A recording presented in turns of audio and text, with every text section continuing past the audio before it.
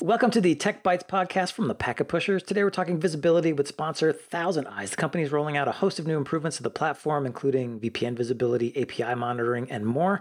Our guests from ThousandEyes are Angelique Medina and Archana Kesavan. Welcome back to the show. You've been here a lot. We're happy to have you back. So you've got a lot of news. One of the things we're going to be talking about is multi-service views that you're adding to the platform. What does that mean? Yeah, multi-service views is really interesting because it's kind of an expansion of what we already do in terms of taking different data sets and correlating them all into a single view. And what we've done up until this point is focus on the different layers. So looking at, for example, the application performance, looking at network performance and path visualization and routing and all of that and putting that in kind of a single view. But now what we're talking about is taking different service legs and stitching them together so you can see sort of end-to-end visibility around a particular service. For instance, it's not just a matter of connecting, say, to an application server. DNS is also part of that journey from a customer standpoint. So, maybe looking at that alongside application performance, and then maybe even some of these back-end services. Or, for example, looking at overlay and underlay visibility alongside one another. So that's sort of the notion that you can get this really kind of macro 10,000 foot view. It's really helpful for identifying issues. So not just the application itself, but all of the dependencies around that application, like DNS, for example, and we always know it's DNS. Exactly. Except for when it's Wi-Fi. Or when it's BGP.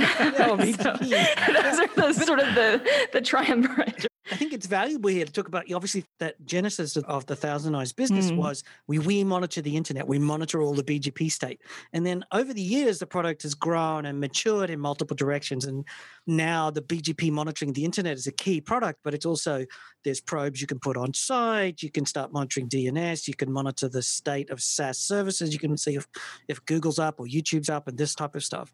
When you gave us a demo of the visualization interface, it felt to me like this is the natural evolution. Once you've realized that you've got a lot of services, the trick is, how do I break down what's happening so that I get to the fault? How do I get to the innocence? Like in the meantime to innocence, how do I get to the innocence part as quickly as possible? I think that's a really good point. Our evolution has in some ways kind of mirrored the evolution of the adoption and usage of a lot of different services like cloud and internet that's come about with SD-WAN. I think it also speaks to kind of the people angle as well, because a lot of what we initially did was to address the different silos within an organization, because you might have the network team, you might have the application team, and oftentimes they weren't really speaking kind of a common language, and there was a lot of finger pointing. And so, putting these different data sets on top of each other so you can kind of quickly look across all of them and identify where the issue was happening was what we initially focused on. And we really do recognize that a lot of the teams are not internal to the org anymore. They're sitting outside of your organization. So you have to work with like your cloud provider, your service provider, and maybe their vendors and their service providers. So the teams are kind of everywhere, along with the infrastructure and the services. And so you really need to have a much more expansive view of what the end-to-end performance looks like. So can you give us a use case for multi-service views to kind of put some meat around it? Yeah, for sure. One particular use case that we were seeing a lot is around SD-WAN. So you have your kind of like your overlay visibility, and that might be between two SD-WAN endpoints. A lot of what's sort of obscured when folks start to adopt SD-WAN is really that underlay path, which is really important because that could be your service provider, but also other ISPs as well, and even cloud provider networks. The internet very often is actually ISPs all the way down. Sometimes you can be 6 providers deep. Yep. Yeah, so I want to push on that a little bit, because one of the value propositions that an SD-WAN vendor will say we give you is visibility that you never got before, but you're saying there's still a missing piece to that picture? Yeah, absolutely. I mean, they will give you, for example, like end-to-end performance, availability. So you might be able to know kind of from one SD-WAN endpoint to another, or even from your SD-WAN edge to a SaaS provider, like what is my overall kind of performance? Is the app up or down? But what they don't give you is that really that very granular kind of hop by hop information. So you can identify if there is an issue, who's responsible, which ISP, is it the service provider or the application provider? Is it within their network? And even down to the interface level, what the problem is and where it is. So that's really, really kind of the key information that we're providing. So I think, the decoupling of the underlay and the overlay, that is something that, we've always been doing. And the cool thing about the visualization and the multi-service views is now you can actually see the underlay and the overlay together in one single dashboard or view. And, you can not just look at it to one particular service, but to many different services altogether. So if there is a commonality in the path that is impacting your application, that can kind of, surface up really quickly as well. So again, going to the point of what does this enable is really to be able to expedite that troubleshooting, because when you're having all of these, external dependencies coming together, being able to see them in one consolidated view definitely helps, not just to Angelique's point, one team, but many teams that are working together to provide that service. So does this mean you're pulling in information data feeds from my SD-WAN product in addition to what you're doing your own instrumentation? No, we don't pull in SD-WAN feed from other SD-WAN vendors. This is essentially performance data that ThousandEyes generates. So we can look at the overlay performance. So if it's to a SaaS application, but we can peel down the layers as well and look at that hop to hop underlay data as well, which we gather. Okay, so if my SD-WAN product keeps switching to a new link because there's problems on link A, I can then go to ThousandEyes and say, what's going on with this link that I need to maybe do something about or call somebody? Yeah, absolutely. And I think it's important that, you have kind of like this view that's even independent of a lot of your vendors, including like the SD-WAN vendors, because one of the use cases as well is looking at, for example, policy implementation. You may have a policy set and, you want to be able to verify that your SD-WAN solution is behaving as you expect and you're getting the performance that you want based on the policies that you're setting down. So having kind of an independent view outside of the vendor is also really helpful, just even in terms of validating that vendor. So how does this multi-service view apply to something like a SaaS application like Office 365, which everybody's using these days? Office 365 is an interesting one, but there's just so many different kind of pieces to it. So on one hand, you have, as we mentioned, like there's the DNS piece, the kind of resolving a particular domain. Mm-hmm. There's also the authentication piece. In some cases, a lot of enterprises might have some kind of hybrid authentication in place with Office 365. So not just using Azure AD, but again, it's kind of a hybrid approach. Yeah, there's a lot of 2FA and identity management solutions. You might be using a Cisco Duo, or you need to test that as well and then correlate whether that's the reason people can't get to Azure. And these could be on different, environments and, domains as well, right? Like if you kind of break it down into what are the first 4 steps that happen when you go to login.microsoftonline.com? Well, obviously the first is DNS. You've got a result to it.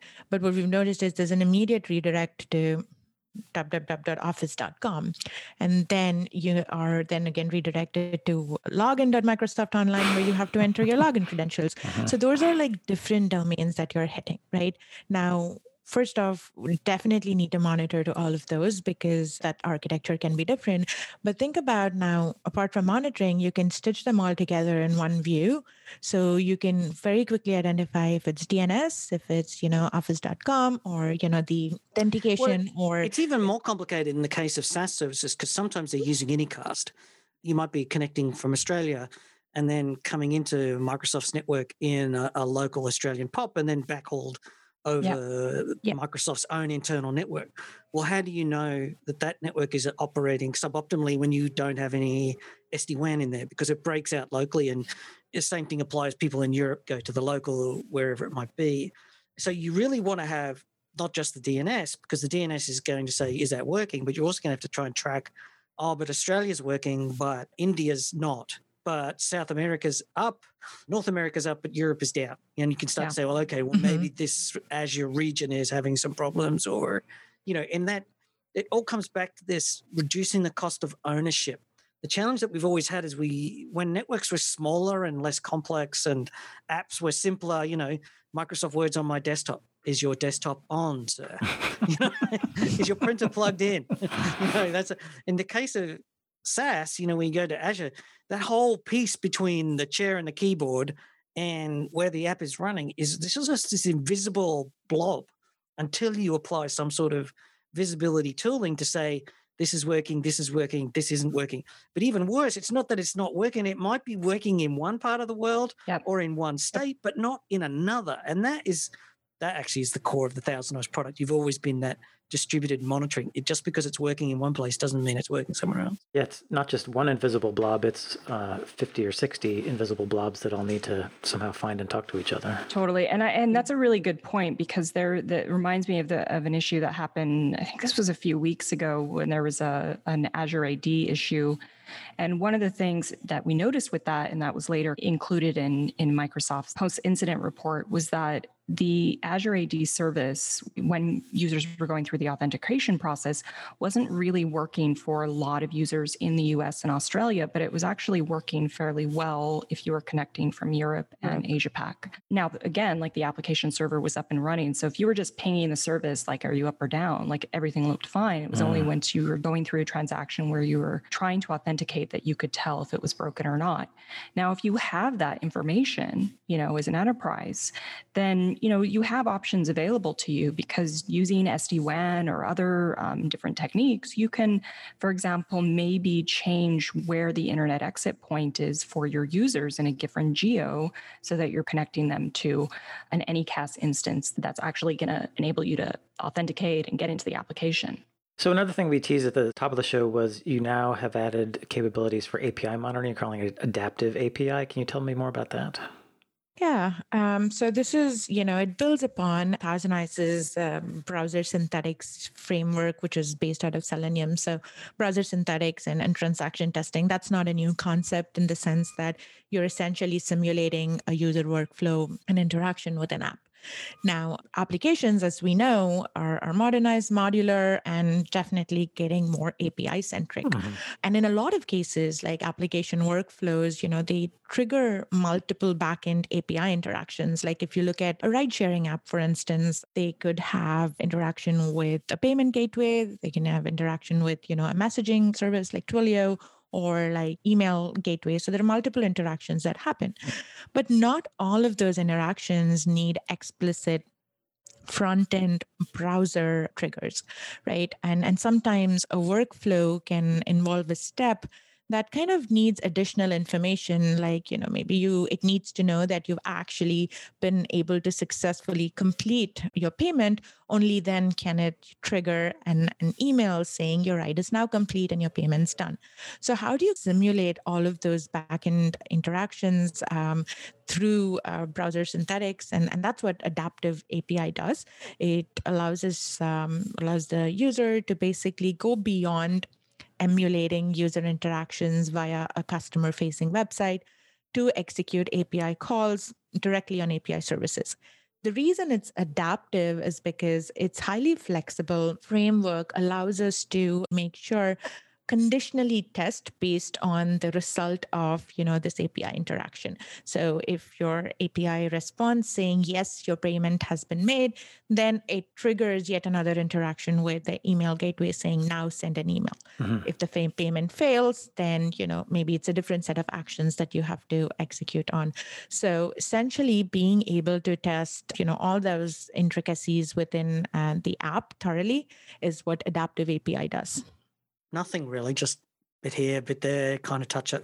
Just joking. It's quite something. I mean, that whole thing is just extraordinary to me. The idea that we've come so far with APIs that we're now actually at the point where we just monitor APIs for status. Yeah, I mean, this goes obviously more than that, right? And as with, in true ThousandEyes DNA, our goal has always been, yes, there is, external dependencies that occur, API, for instance, but also there is an underlying network, which happens to be the internet these days, that's carrying that traffic. So as we look at, any type of application-based testing, we correlate that with the underlying layers. So what this framework, the browser synthetics and transaction testing framework allows us to do is not just, create markers at different point in that interaction to see how long is it taking for for, your API endpoint to respond, but then cross correlates that with the underlying network as well, saying, okay, if it's taking long, is it because of the internet, or is it because the API is just taking longer to respond by itself,